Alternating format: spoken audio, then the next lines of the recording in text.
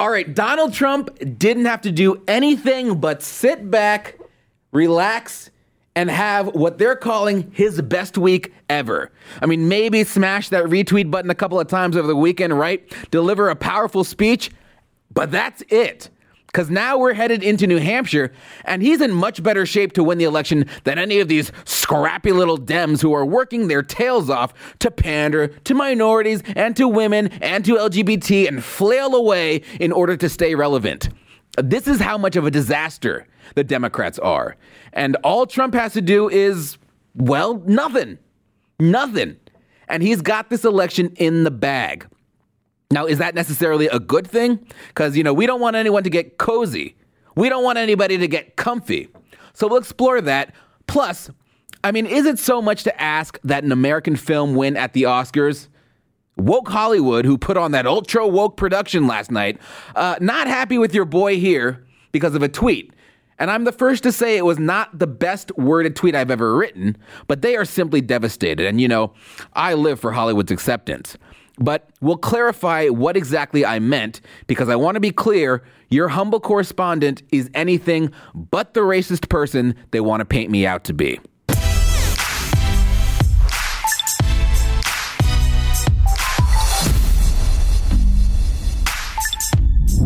All right, it's rare that I agree with Bill Maher, but every once in a while, every so often, he'll say something that gets close to the truth.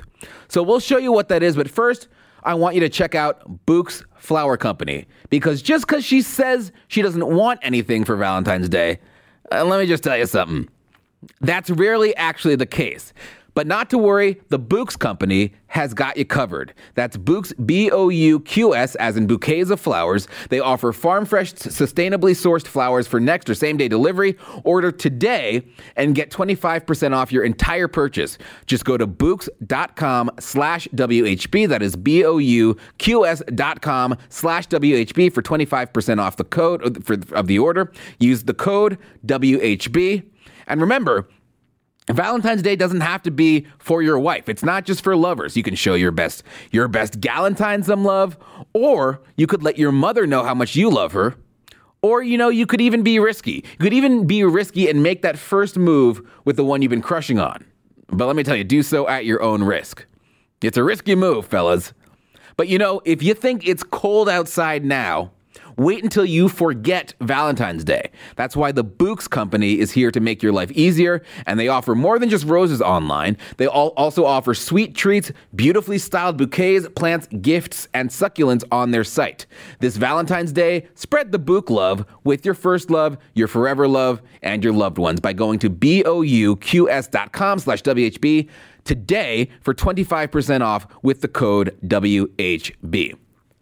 All right. So like I said, a busted clock is right twice a day. And in this week of broken clock news, that clock was Bill Maher. Here is him talking to Freak Show Zakaria from the Fake News Network. What do you think of this week for Donald Trump? I thought it was his best week ever and the most depressing week for me as someone who's not a fan of Donald Trump and what he's doing to this country. It was chilling, and it's going to be hard to beat. If this is a superhero movie, my favorite kind, this is the moment when Superman is on the ground. The kryptonite has weakened him, and I don't know how we get to the end of the movie. I know how in a superhero movie happens because they always win, but this is life. I don't know how we get from here this week to that place November 3rd where he's defeated and leaves, which, of course, I don't think he's going to do. And he's right. Am I wrong? He is largely right. This was one of Donald Trump's best weeks ever. Because remember, the week began with the catastrophic screw-up in the Iowa caucuses. They still don't know who won. And so much to the point that liberal titans such as the New York Times and NBC News are refusing still to declare a winner. They're citing numerous errors since the caucuses were held a week ago to this day. Trump painted a picture of his vision for America in that great State of the Union speech. The very next day, he was acquitted of impeachment in the Senate, with all but this little Weasley, Mitt Romney, voting to acquit him. Then he held his celebratory speech the next day, just as a reminder, just in case you didn't catch the news that he was acquitted, as a reminder that he's innocent. And the American people, well, the American people are another story. They're still out there saying, no, we hate him. No, he's a criminal. Oh, wait, never mind. His approval rating is the highest it's been since 2017. Additionally, the candidate that supposedly fears the worst, that supposedly Donald Trump fears the most, Joe Biden, well, he's not really doing so well, is he? Remember, Trump fears Joe Biden the most, and for good reason. That's a headline from Tiana Lowlife at the Washington Examiner. He isn't exactly doing as well as the polls would predict, is he? And the left, well, they're starting to panic.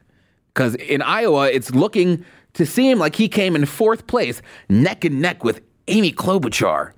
Not exactly the front runner. But, we're not exactly sure because we still don't have the results. But even Joe Biden admitted on the debate stage, well, he's not prepared to do all that well in New Hampshire on Tuesday. I took a hit in Iowa, and I'll probably take a hit here. Traditionally, Bernie won by 20 points last time, and usually it's the neighboring senators that do well.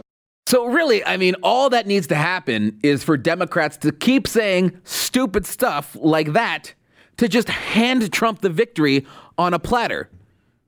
Trump was not even a part of that debate, and yet somehow he still won that debate.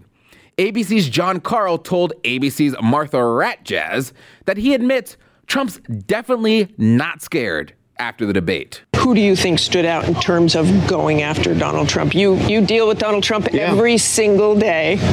First of all, obviously the candidate that he feared most early on was Joe Biden. That is not the case anymore. And I don't think there was anybody based on tonight's performance that has the Trump campaign quaking in their boots. And even Obama's former strategist, David Axelrod, was forced to admit more or less the same. I don't know that he saw stuff on that stage. I think a lot of the debates that were going on, the Medicare for All being one of them, were ones that he would welcome. Yeah, of course he would. To keep Trump ahead, all that needs to happen is for Democrats to keep doing incredibly unimpressive stuff like the stuff they're doing. Stuff like, when Bernie Sanders says he didn't mind being called a communist. Or when, as reported by the Washington Examiner, he stated in a press release, I fully support the SWP's continued defense of the Cuban Revolution. The SWP, that would be the Socialist Workers' Party. And Sanders' involvement with the Socialist Workers' Party raised so many suspicions that it landed him an investigation by the FBI as a possible spy. Talk about radical. And then when asked by debate moderator George Stephanopoulos, when he was asked by that guy, is anyone else on the stage concerned about having a Democratic socialist at the top of the Democrat ticket, who raised their hand? Oh, that's right. None of the leading candidates raised their hands. Not even Mr. Moderate Pete Buttigieg. So as long as you have people like these as the party's frontrunners, Trump doesn't really need to do anything to stay in the lead, except, as I said, sit back and relax. At the same time, however, we don't want him to get complacent. We don't want him to get so comfortable because the Democrats suck so badly. There's so much work to be done still on the wall. Yes, significant inroads have been made, but there's always more to be done when it comes to our border security.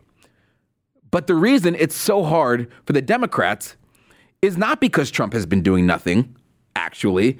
It's because Trump has already put in the work and the results speak for themselves. That's why people like Van Jones, of all people, are starting to admit, oh, wait, never mind. We are actually in big, big doo-doo. I think the last 24 hours have been a big wake-up call for Democrats. That's what I think. The Iowa caucus was a debacle. And this was a very strong speech, and it shows what he thinks he needs to do to win. And I think we have to be very clinical about this. I think you're exactly right. He knows he's got to give a lot of red meat to his base, and he gave it. From religious liberty, abortion, all of it, the military, et cetera. But he's doing something else, and it has to do with how he's going to manage race in this thing. What he was saying to African Americans can be effective. You may not like it. But he mentioned HBCUs. Our black colleges have been struggling for a long time. A bunch of them have gone under. He threw a lifeline to them in real life, in his budget. He talked about that. He talked about the criminal justice reform. He talked about opportunity zones. School choice, he talked which about is a big school choice. issue. Yeah. Listen, wake up. We got to wake up, folks. There's a whole bubble thing that goes on. We say, well, he said S-hole nations, therefore all black people are going to hate him forever. That ain't necessarily so. No, it ain't. No, it ain't. And as long as the Democrats sit and they pout while a young black girl and her mother are given the news that the daughter is going to get a scholarship to go to the school of her choice, that ain't necessarily so. As long as they shun a 100-year-old Tuskegee Airman with his great-grandson who wants to go to space, that ain't necessarily so. As long as they turn their nose up and poo-poo military families being reunited, that ain't necessarily so. As long as they champion socialism, as long as they refuse to condemn an ideology that has led to actual communism, which has killed millions of people, well, Donald Trump doesn't really have to do much but sit back and watch. All right, so the Oscars were last night. You might not have known it from the viewing numbers, but they were in fact last night. And I sent out a tweet that, in retrospect, I probably should have read aloud before I sent my reaction to what would eventually become 4 Academy Awards given to the foreign film Parasite, a film which I did, in fact, not enjoy as much as I did other films that were up for similar awards. Let's put up my tweet. I said, a man named Bong Joon-ho wins Oscar for Best Original Screenplay over Once Upon a Time in Hollywood and 1917. Acceptance speech was, great honor, thank you. Then he proceeds to give the rest of his speech in Korean. These people are the destruction of America. These people are the destruction of America. That last line is the one that got me in trouble with a whole score of people, including John Legend and his wife, Chrissy Teigen, Don Cheadle, Piers Morgan, all the rest. These people are the destruction of America. And I'm not excusing whatsoever my poor phrasing. But what I was attempting to say was not that Korean people are the destruction of America. That's literally a thought that's never gone through my mind. Check my work. You will find zero animus towards South Koreans ever. Point blank. That was not my intention at all.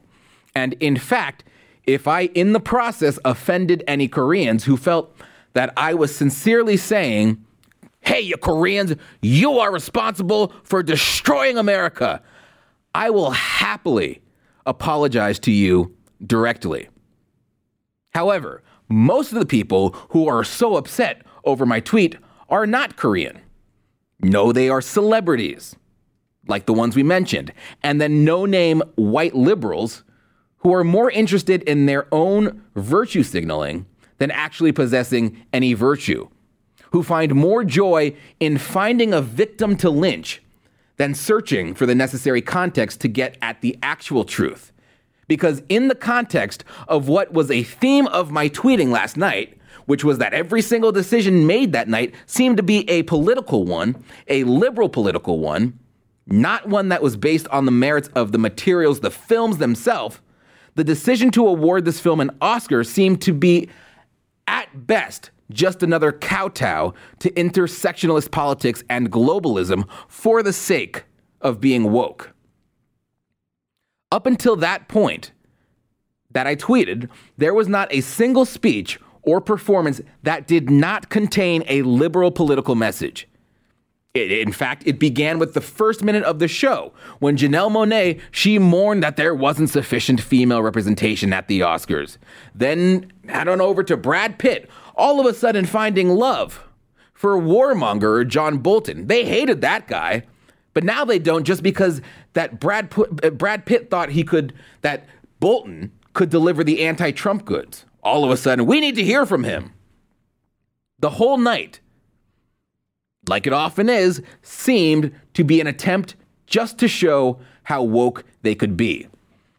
And then the screenplay category came up. You have all these screenplays, but who gets the award? A foreign film, which I did not think was as good as the others in the category. I did, in fact, see it, or I saw most of it, and I didn't think it was bad. Did I think it deserved to sweep the show? No. And so when I said these people are the destruction of America, the line that got me in trouble, I meant the people who made the decision to award this film Best Script of the Year because simply it was a film that checked all the woke boxes. I mean, I can't imagine I'm the only person sick of Hollywood doing this every single award season. Because this was the least watched Oscars ever. It reached all-time lows in the ratings and even fell sharply from last year, which didn't have a stellar viewership in the first place. Part of people's reluctance to watch has to do with how sick people are of all of this woke intersectionalism. Yeah, no, I don't believe Parasite was the best screenplay or best picture. Yes, I would have preferred to see 1917 or Tarantino's film win for that category. I would have preferred to see Joker win Best Picture. And that is something I'm entitled to as a viewer of these films and as a viewer of the Oscars. I know it didn't come out that way, and for that, again, I apologize. If anyone thinks I believe that Koreans will destroy America, that is not at all what I intended. I mean, that would have come from far left field, since it's not a sentiment that I've ever expressed before. Furthermore, it's not something that any rational person would put in writing, thinking that they could just get away with saying Koreans are going to destroy the country. Please. I believe the context of my other tweets chronicling this year's Oscars So Woke theme so they could prove that Oscars not so white this year, given my tweets depicting that theme, I believe shows I meant something wholly different than it's you Koreans. I'm aware all of this was made unclear by the poorly worded last phrase where I said, these people will be the destruction of our country. And of course, there are consequences for firing off haphazard tweets from your couch without reading them before you hit the send button. On Twitter, timing is everything. And when you are live tweeting an event like the Oscars, I mean, the importance of getting the tweet out as fast as possible so that you don't miss what's coming next is crucial.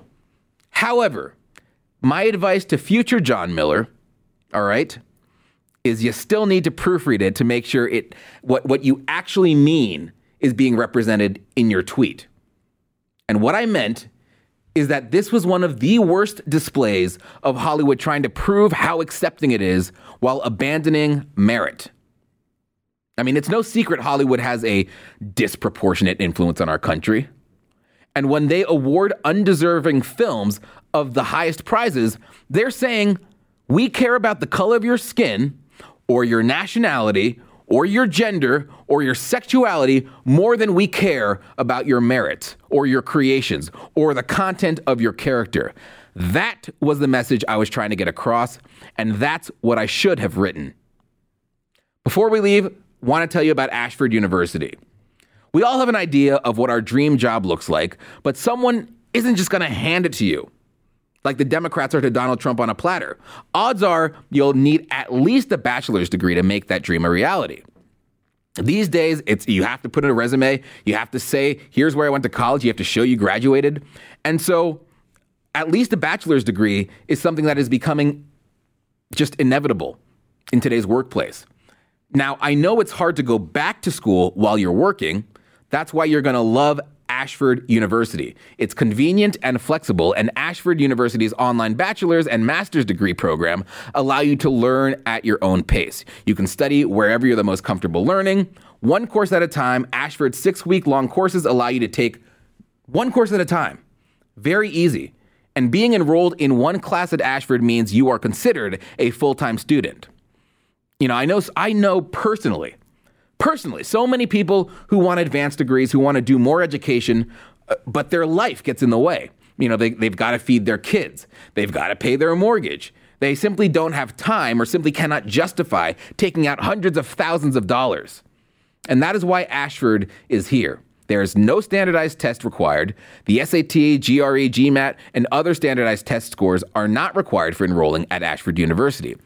And still, it's fully accredited by WASC, Senior College and University Commission. So get on the road to earning your degree and making your dream job a reality. Enroll now by going to ashford.edu/WHB. That is ashford.edu/WHB to start your degree today. ashford.edu/WHB. Go there now. That's all we have time for today, folks. Thanks for watching, and we'll see you soon. Hey guys, thank you for listening to the White House Brief podcast. If you haven't already, remember to subscribe to the podcast. Please rate it, and if you feel like doing it, please leave a review. It really helps us out. Thanks for listening. We'll catch you next time.